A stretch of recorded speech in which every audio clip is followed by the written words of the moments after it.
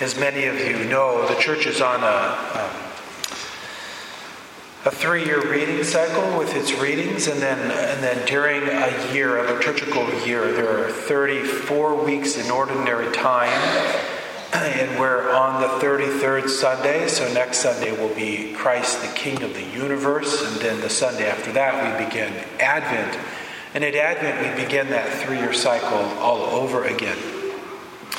But what happens in today's readings, and also in a way next week, and certainly with the first Sunday of Advent, is we hear these apocalyptic things coming from God. So here in a year cycle, when we get to the end of the readings, what we've done is we've gone from the birth of Jesus, if you will, the incarnation of Jesus in his mother's Mary's flesh, until the second coming. So the first coming of Jesus and the second coming of Jesus. And as we get to that second coming, here on the 33rd Sunday in ordinary time, we're starting to hear again this apocalyptic kind of language, this be prepared or be forewarned sort of language. Very important. And our Lord Jesus laces the Gospels with this. As we read through the Gospels, he keeps bringing this kind of thing up.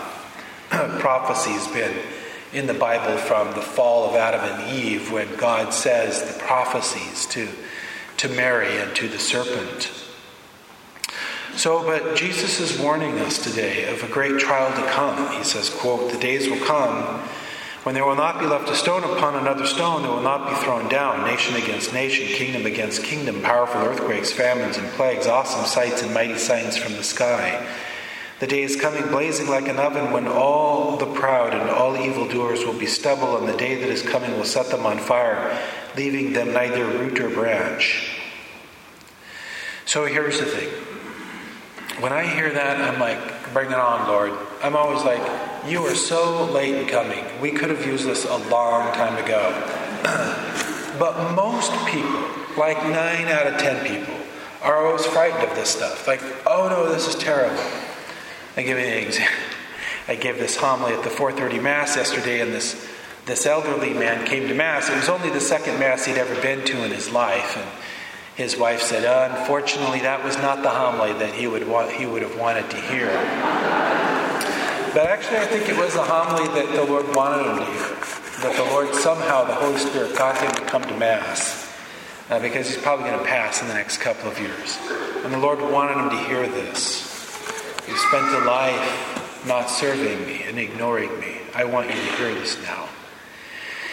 So the Lord is not excited about the status quo, but we are. Our human nature clings to what we know, even if what we know is bad, because it's what we know. And the fear of the unknown, or the alternative, prevents us from making changes in our lives that we don't want to make. When I was a teenager, I had heard that a woman in domestic violence remains in domestic violence for an average of 7 years before she gets out.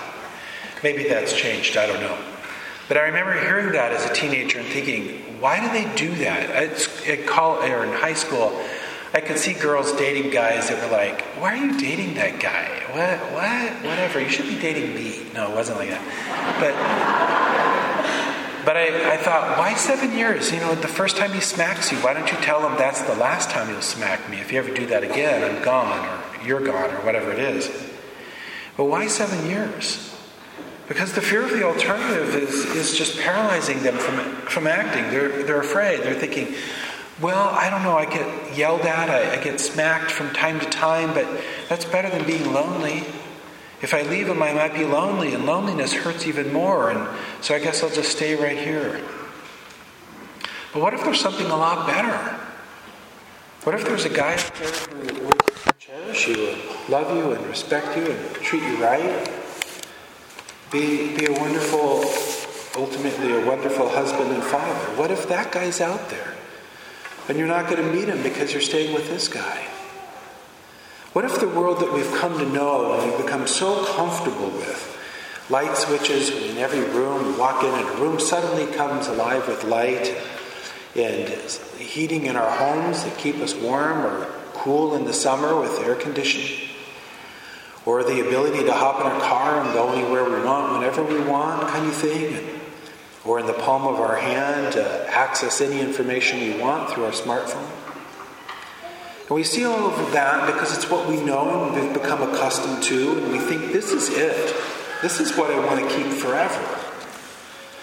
Well, what if that stuff was preventing us from knowing and loving and serving the Lord? What if life had just become too comfortable? Or what if it had become too evil? That the things that we're seeing on our TV sets or seeing in our phones and the things that we're believing to be true or false or evil, and then we're leading these false and evil lives. Then from God's perspective, he wants that to stop because that leads to perdition. How does he get it to stop? He wants to honor our free will because that's an aspect of true love, but is there something that he can do that can wake us up and turn us around? And maybe he can just take all of our toys away. I know in parenting, when a child is acting out or being bad, sometimes a parent will take away a toy. Okay, we can't have that toy back until such and such, or that sort of thing. And losing the toy causes the child to reflect and think, and they want that toy back, and so they modify their behavior, and hopefully they learn a lesson, and we don't have to go through this again. But removing the toy was a really healthy and good thing. Or maybe it was just putting the child in the corner of the room, and they had nothing to do or to see staring into the corner of the room for a minute in a timeout. They've lost everything, but only temporarily, so that they can understand right and wrong and get the perspective straight. What if God were to take away all of our electricity? You walk into a room, it's dark until you light a candle. And what if there is no air conditioning in the summer? So in those 90-degree days, you're in the shade, fanning yourself. And at night, you're just lying on your bed like, I hope I can get some sleep. What if there's no cars to get around? What if there's no modern medicine?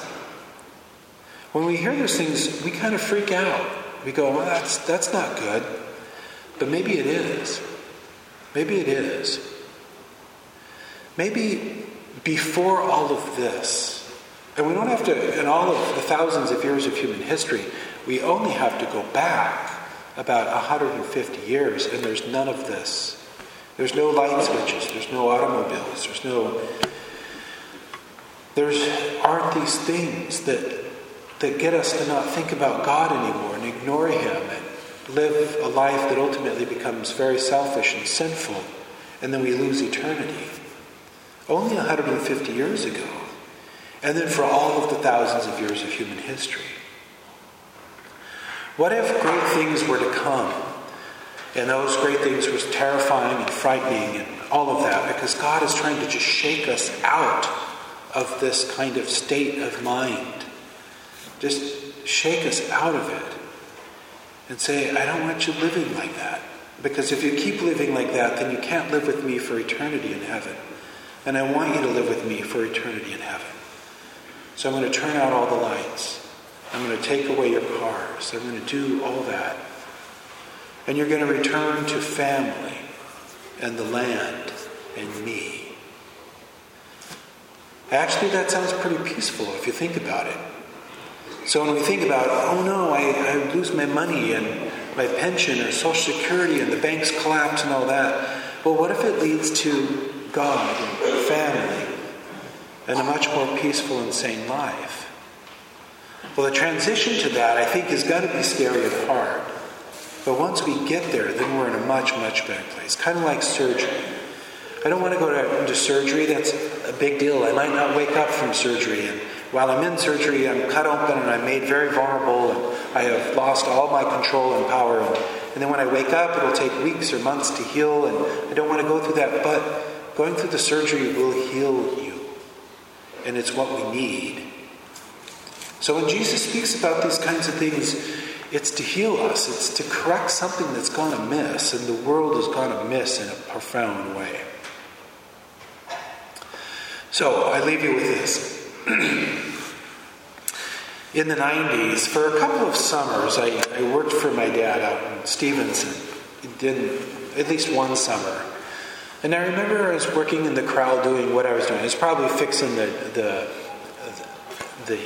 pump thing, which broke like every year constantly. And anyway, whatever I was doing, I was in the corral. And I was doing the same kind of monotonous physical labor. And I was doing that for 5 days a week kind of thing. And I guess in the beginning when I did that, I thought, I don't like working out here all by myself. And it would be 90 degrees some days. And just this kind of thing. But after a while, I got into a rhythm. And it was this farmer's peace. And I thought, this is really nice. This is really nice. I couldn't make a living off of this. I couldn't feed myself, let alone a family, off of this. But this is really nice. Living a really sane, peaceful life, just working with the earth. Working there was some cattle there too and whatever. And I could just see where, the billionaire doesn't have anything on the simple farmer. Truly doesn't. I'm thinking, wouldn't it be nice if we could all return to this? And we will. God's going to take all our toys away from us. And that's a really good thing. Anything that God does is a really good thing. And He's going to replace it with something that we've lost.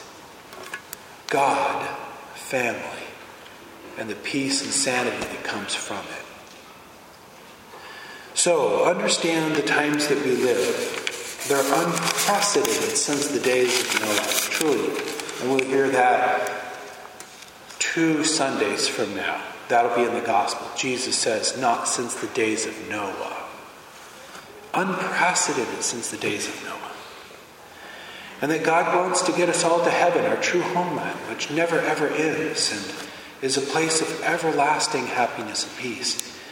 But a lot of us are going to miss it forever and ever and ever. And He wants to change that for us in His infinite goodness and love and mercy. So don't fear great changes that God is initiating. Don't fear those. And understand that in the end, we must love Him and serve Him. Because if we don't in this life, we won't in the next either. And that'll be to our great everlasting regret. So Jesus is this Prince of Peace who comes ultimately to burn the world by fire. But then only to make a new heavens and a new earth, where Satan has no more access. And there's no more sin, there's no more suffering, there's no more death. But we have to go through surgery to get there. He needs to change us. Let Him change us, and let us recognize that change begins with each one of us individually, and then goes out